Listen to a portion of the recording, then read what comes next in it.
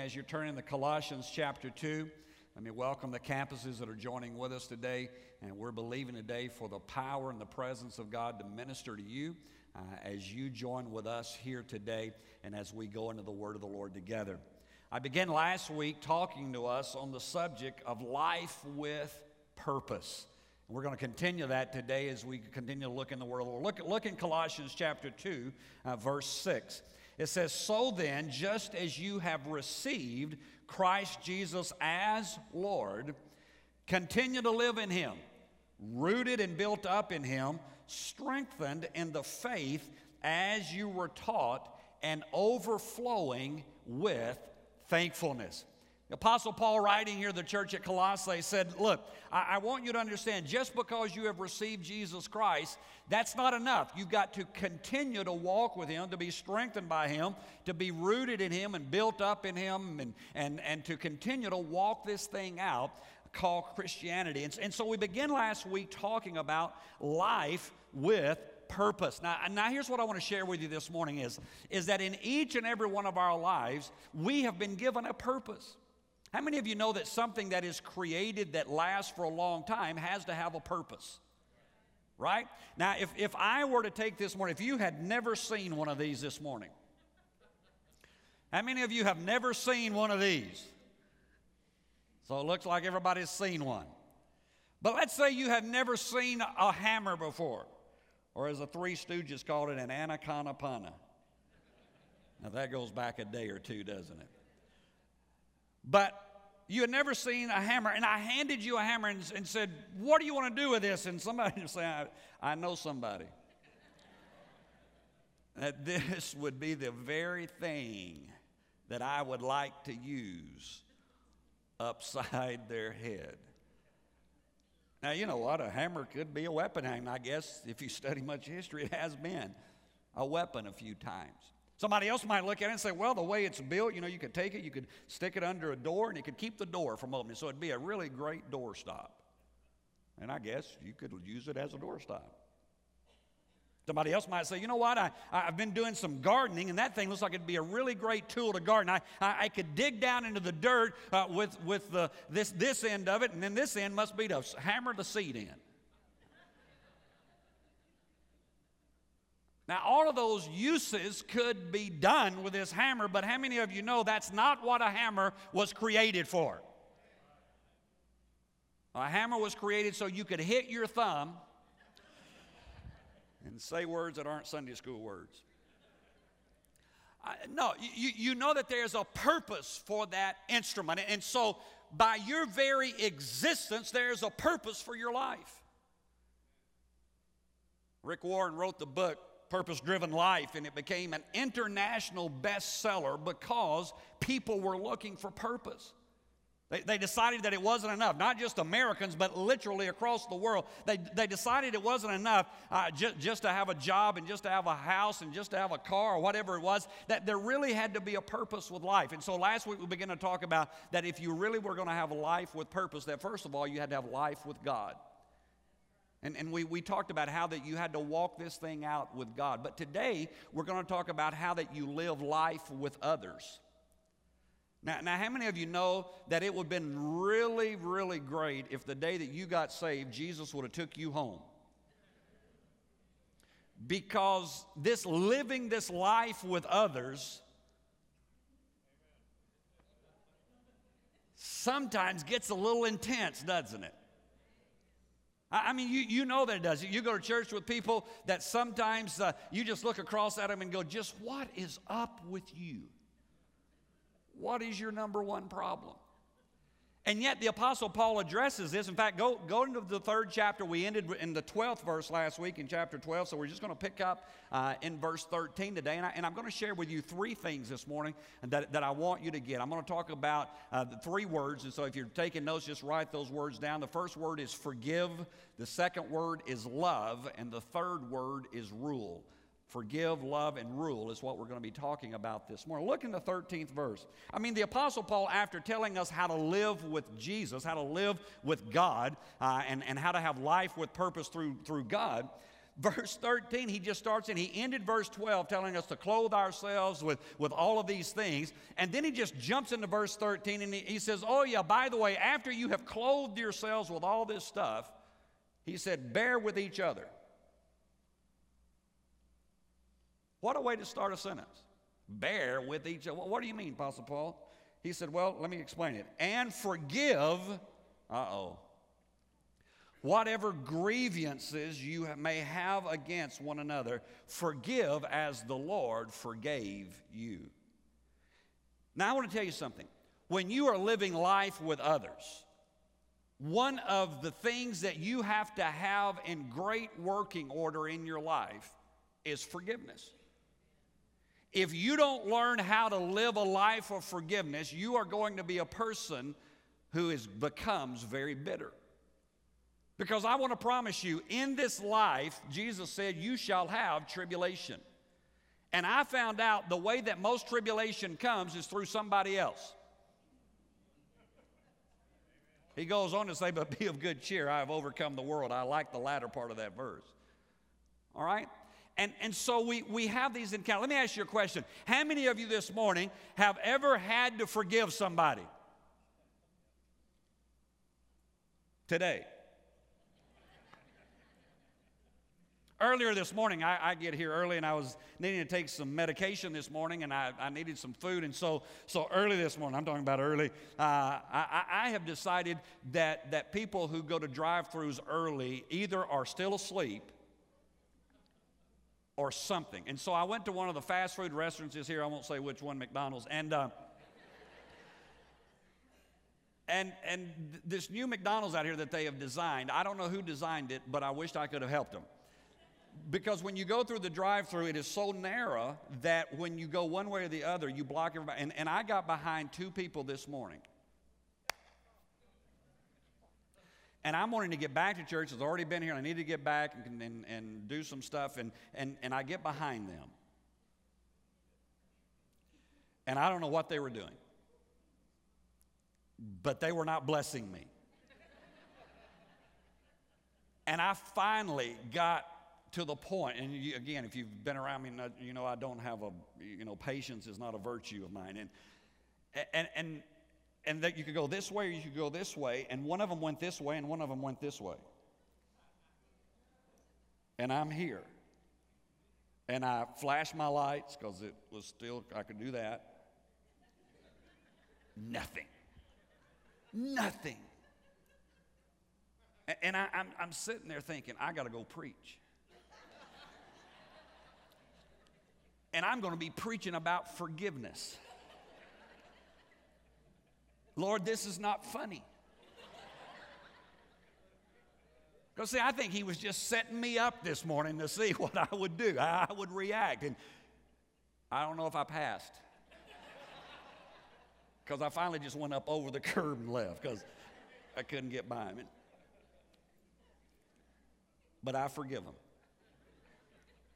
See, the whole process of forgiveness is something that really is necessary in our life. And I kind of want to unpack this for just a minute with you, how that you go through forgiveness. How many of you remember the story of Joseph in Scripture? You remember the story of Joseph being sold into slavery by his brothers? He winds up in prison. And finally, through the whole process, he winds up as the co-regent with Pharaoh. And he's serving there in Pharaoh's kingdom. And all of a sudden, his brothers come, right? And his brothers show up. And they don't know who he is, and he knows who they are. And in most of our lives, now I want to tell you what, if your brother had sold you into slavery, if they had messed your world up, I don't know that when you saw them, if your first thought wouldn't be payback time, right?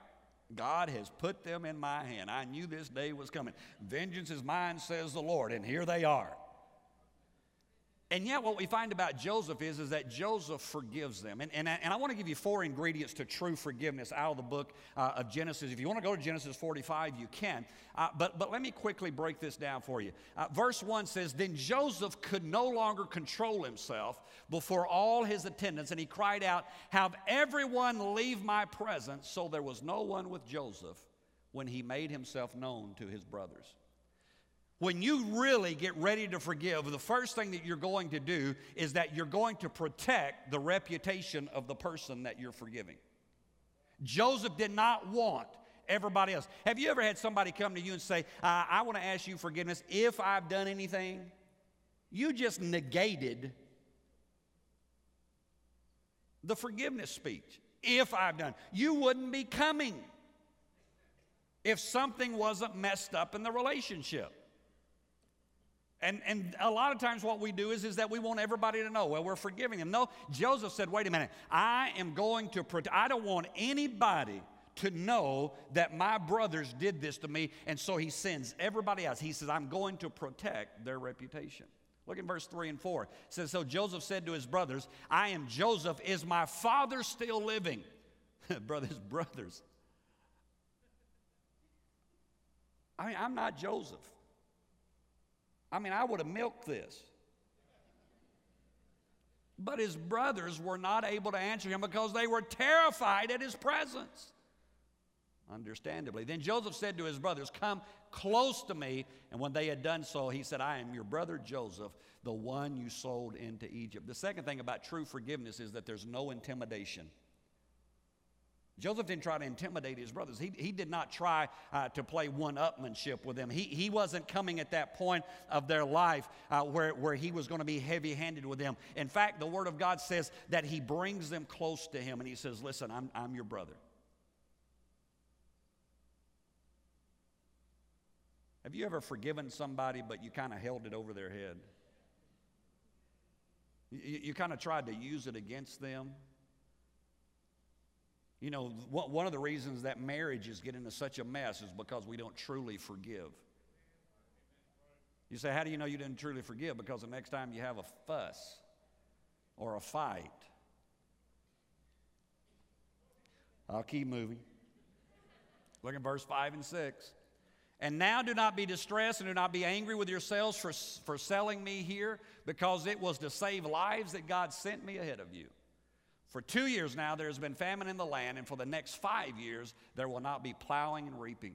The third aspect of true forgiveness is that you release them. You release the people who have done this. Joseph said, wait a minute. He said, don't be freaked out. Don't be distressed. Don't be messed up. He said, I understand at this point of your life, you didn't know what you were doing. But he said there was a reason for this. And verse 7 and 8 brings that. He says, but God sent me ahead of you to preserve for you a remnant on the earth, to save your lives by a great deliverance. So then it was not you who sent me here, but God. He made me father to Pharaoh, lord of his entire household, and ruler of all Egypt.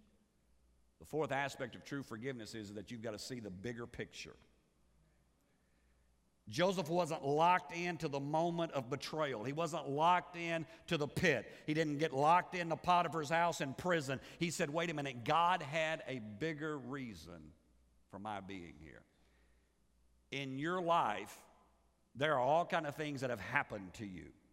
There are all kinds of situations that have taken place in your life. And I promise you, if you are not careful, all you will do is look at the smallness of the moment, instead of understanding that God had a purpose for your going through that. You say, well, Pastor, I don't understand. If God really loves me, then I should never have to have a bad experience. It seems like we kind of sell that sometimes when we preach. If you'll come to Jesus, your life will be wonderful. You'll have plenty of money. Everything will be great. Everybody will love you. No, here's what the Bible says. The Bible says, beware when all men speak well of you.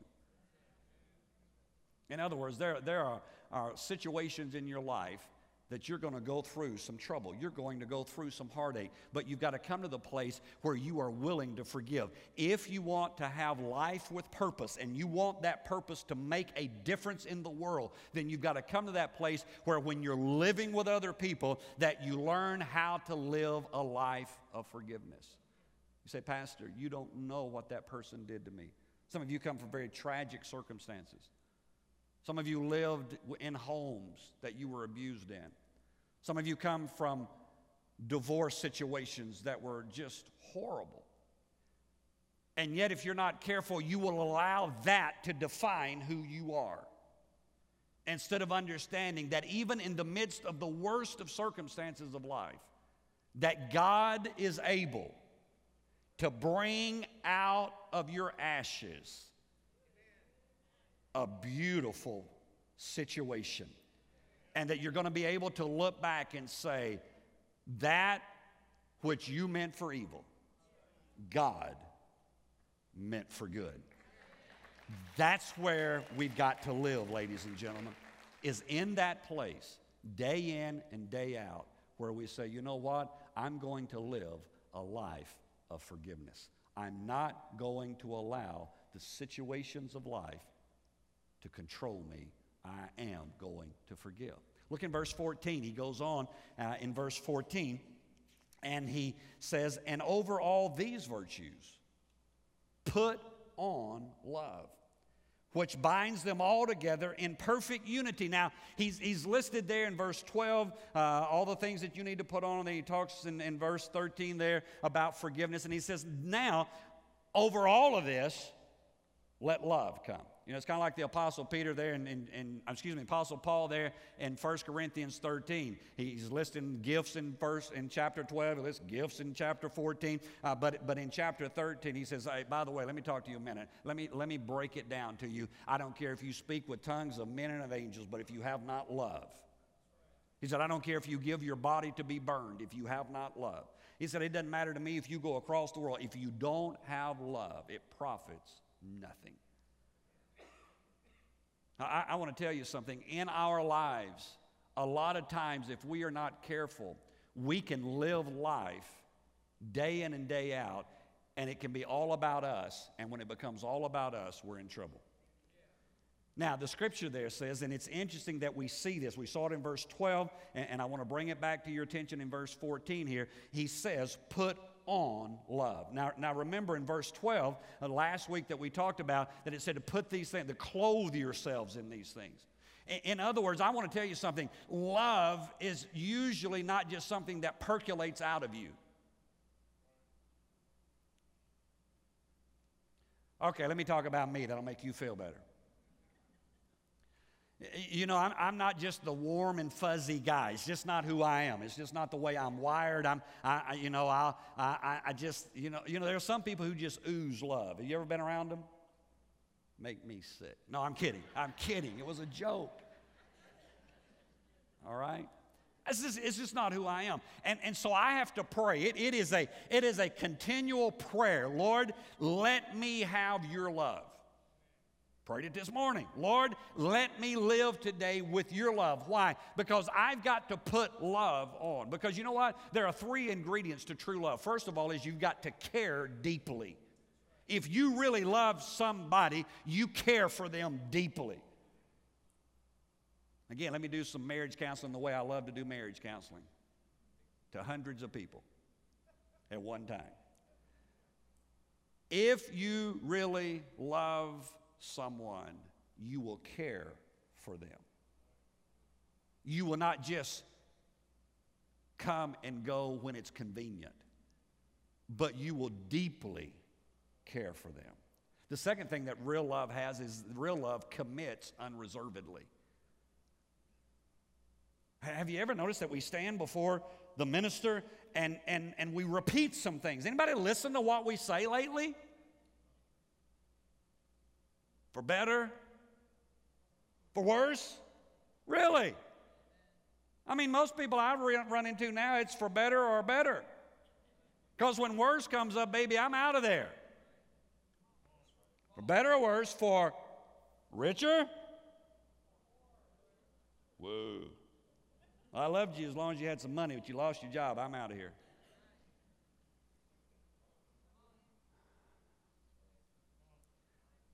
I'll give you another one. Till death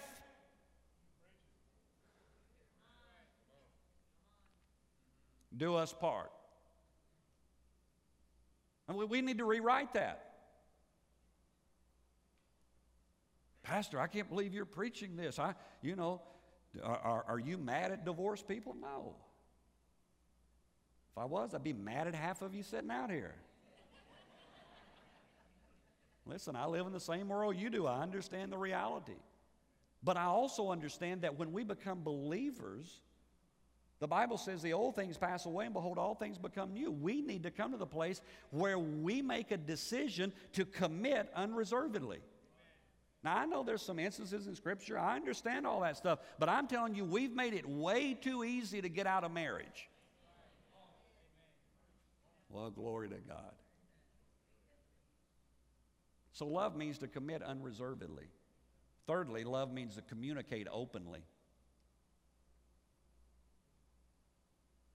Have you ever got done discussing? You know, I've said for years, Sherry and I don't fight. We just have intense fellowship. Intense. The first year of our marriage, I think I made Sherry cry every day. You got to understand that two people coming together the way we did, her family is real reserved, real quiet, real congenial, real nice people. My family, we're just crazy. I mean, the first time or two I brought Sherry home, we'd leave, and Sherry said, "Why do y'all holler at each other?" I said, "We weren't hollering." "Are you mad at your mom?" "No, I'm not." "Why do you think I'm mad at my mom?" "Because you hollered at her." I said, "That's just the way we talk. You'll know it when I holler."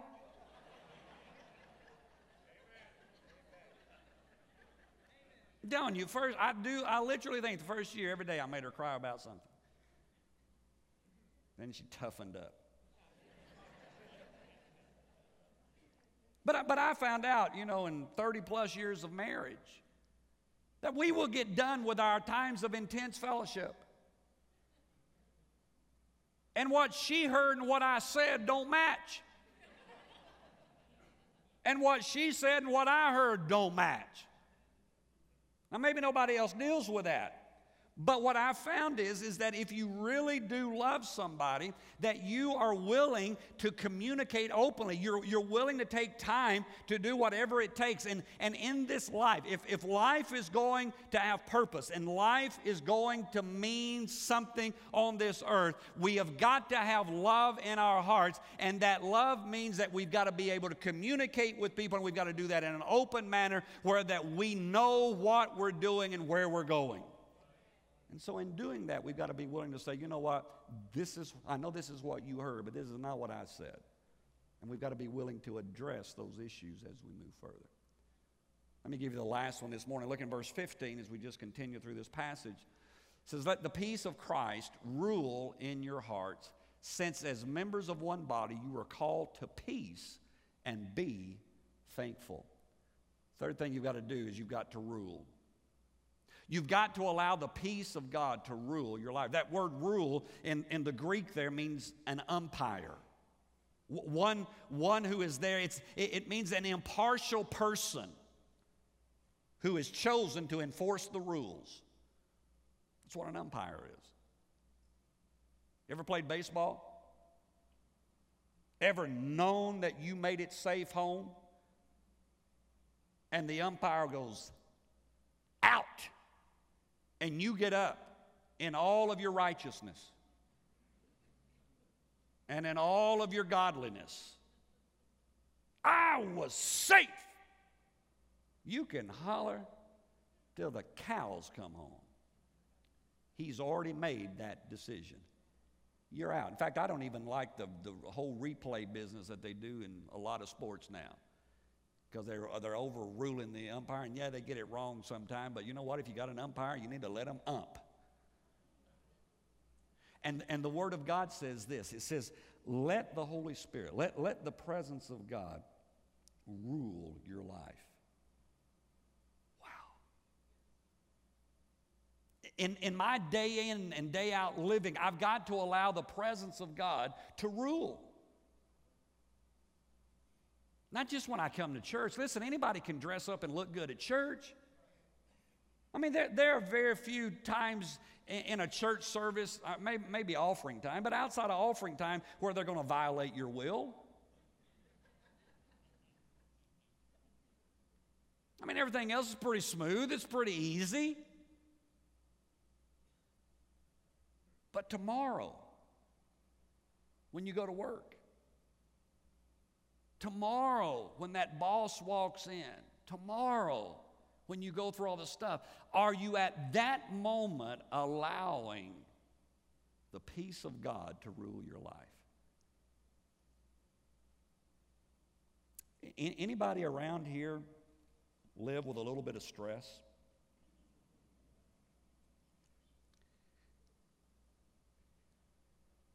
Could it be that the reasons that we're so stressed out is because we don't allow God's peace to rule? You ever read that scripture where it says that He'll give us peace that passeth all understanding? He'll bring that peace into your life. He will give it to you. But you've got to allow it to be in control. You've got to allow it to have dominion in your life. And so what are we going to do? Here's the bottom line this morning is this. In your life, in my life, we make choices every day. And those choices determine whether or not we are going to live life with purpose. I think the worst thing that can happen is to get into your latter years and to look back at life and to say, I really didn't ever accomplish anything on this earth. I recently was talking with a guy in Nashville, and he was telling me he runs a consulting business, and he was telling me that his business is helping people find the right place for their life as far as a business or a job. He said, Eddie, he said, you would be surprised at how many 40 and 50-year-old people who are very successful. He said, I'm talking about people who are making six figures. He said, they're coming in my office, and he said, they're totally changing their profession because they don't feel as though their life has any purpose. He said, they're walking away from great income and great success because they want to do something that has purpose. Listen, I want to tell you, in your life, you have got to find out what your purpose is. You can use it to knock somebody upside the head. You can use it as a doorstop. You can use it to garden with. Or you can take it and you can build something that lasts for years. It's your choice in finding out what the purpose is. But that purpose is going to be lived out with others. You're not going to do it in a vacuum. And so if I'm going to live it out with others, then I need to allow the presence of God to bring peace into my life so that I can live day in and day out the way God wants me to.